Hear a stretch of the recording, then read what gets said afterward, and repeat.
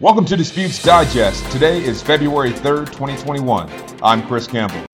Don't forget to follow Tales of the Tribunal on LinkedIn to stay up to date with the news from around the world of international dispute resolution. Let's start the week with the biggest and ongoing story from the last week, as furious investors and customers of the finance app Robinhood are suing the firm but face major roadblocks in the form of arbitration clauses they agreed when joining the platform. MarketWatch reports that Robinhood may be shielded from fighting its upcoming legal battles in court and away from public scrutiny because of its arbitration provisions. It remains to be seen how those matters will be resolved, or importantly, if clever lawyers may find a way to file in court related matters not covered by the arbitration clause. This is a developing story which we will bring updates on should they prove relevant. From there, we head to online publication Bar and Bench's report on a ruling out of India, as the Calcutta High Court has held that form selection clauses override jurisdiction of seat of arbitration in domestic arbitration when, even if otherwise, the selected form has jurisdiction. Specifically, the court said, party autonomy in an arbitration being imperative, it is just and proper that in domestic arbitration, when parties agree to a selected form which otherwise has jurisdiction, then such selected form should have precedence over the seat of arbitration. It is in order to give primacy to party autonomy.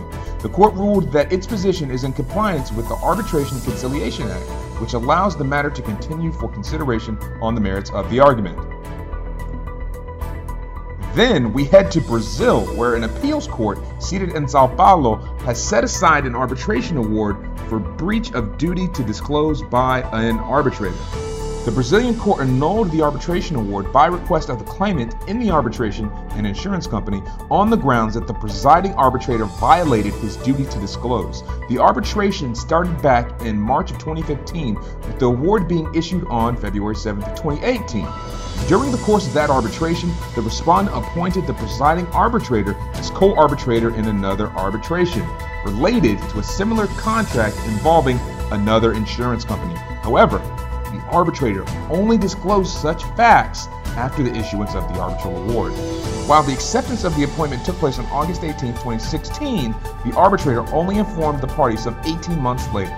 From there, we head to Hong Kong, where it is being reported that companies are considering excluding Hong Kong from legal contracts. The Financial Times reports that international companies operating in Asia are considering excluding Hong Kong in their legal contracts, amid concerns of ambiguity and growing Chinese control. The publication continues that lawyers in the region have received a surge of queries from clients about excluding Hong Kong from governing law and arbitration clauses when conducting business there or entering into joint venture. The perspective being that such clauses determine the national law that apply to the company's agreements and therefore could jeopardize their company's interests. The full article is available on the Financial Times website. Finally, for news this week, an update on the ongoing dispute between Future Group and Amazon.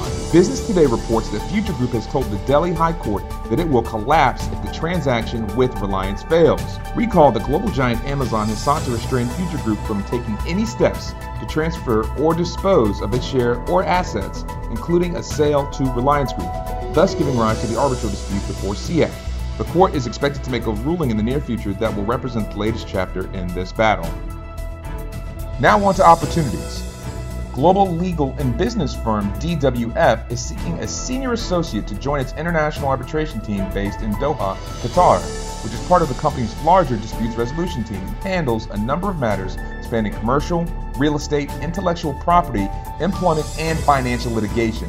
The ideal candidate should have years of post-qualification experience and a background in commercial dispute resolution. More information is available on the company's website. Then, it may not be GameStop, but Finnish company Nokia is recruiting a legal counsel to join its dispute resolution team out of Port Murray, New Jersey. The successful candidate will be tasked with managing commercial disputes both domestically and abroad. The ideal candidate should have about 7 years of practice experience that has involved work at all stages of the dispute resolution process. More information is available on the Nokia website.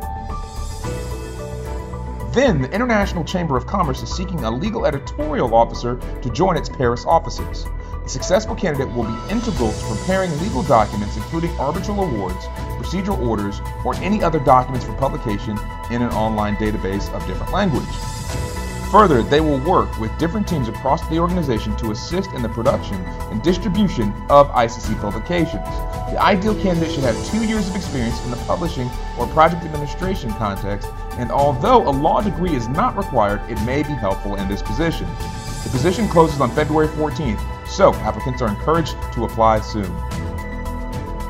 From there, law firm Michon de Rea LLP is seeking a managing associate to join its London office. The London and Singapore-based firm manages a number of commercial matters from around the world and seeks an associate with 6 to 10 years of experience and that is comfortable managing client relationships, workloads, and balancing its priorities. Proactivity is key, as well as an attention to detail and a number of other attributes that can be found on the firm's website. Finally, global firm Ashurst is seeking an associate to join its construction disputes team based in London. The ideal candidate should have several years of experience with a background in commercial dispute resolution, along with the ability to work with clients and to have a pragmatic commercial approach to resolving disputes. Finally, we end with events. First up for events this week, the New York City Bar presents Business Development at a Distance, how to exude presence and persuade when you can't be in the same room. The event will feature practical tips and advice from practitioners who have had success engaging clients and advocating on their behalf during this increasingly digital age of COVID-19. Signups are available on the organization's website. Then, on February 10th, the American Bar Association's International Law section presents an event titled The New Normal: Environmental, Social, and Governance Concerns Across Borders. Opportunities and Challenges for In-House Counsels. This 2-day conference will provide in-depth critical analysis on how to navigate these complicated but important issues. Then mark your calendars as the ICC Young Arbitrators Forum hosts 2 debates. The first is on February 4th and is titled Hot Topics Introduced in the ICC 2021 Rules of Arbitration, and then on February 10th, another event titled Outcome-Related Fee Structures for Arbitration. Both events promise to include lively debates by experienced practitioners and should be full of information for the audience and participants alike. Registration link is available in the show notes. Finally, today, on February 3rd, Lucy Greenwood hosts Session 2 for her campaign for greener arbitrations. The session will introduce the Green Protocol's public consultation draft and invites public attendance as well as input as these protocols are developed and refined to encourage more climate-friendly practices in commercial arbitration. That is it for Disputes Digest this week. Remember to follow Tales of the Tribunal on LinkedIn and to leave a review on whatever platform you're listening to this podcast. Share it with a friend or colleague, or just connect. That's it for Disputes Digest this week. Remember to follow us on Tales of the Tribunal at LinkedIn, to leave a review on whatever podcasting platform you are using, or to share with a friend or colleague. Any comments or feedback for the show can be sent to talesofthetribunal@gmail.com. Until next week, this has been Disputes Digest by Tales of the Tribunal.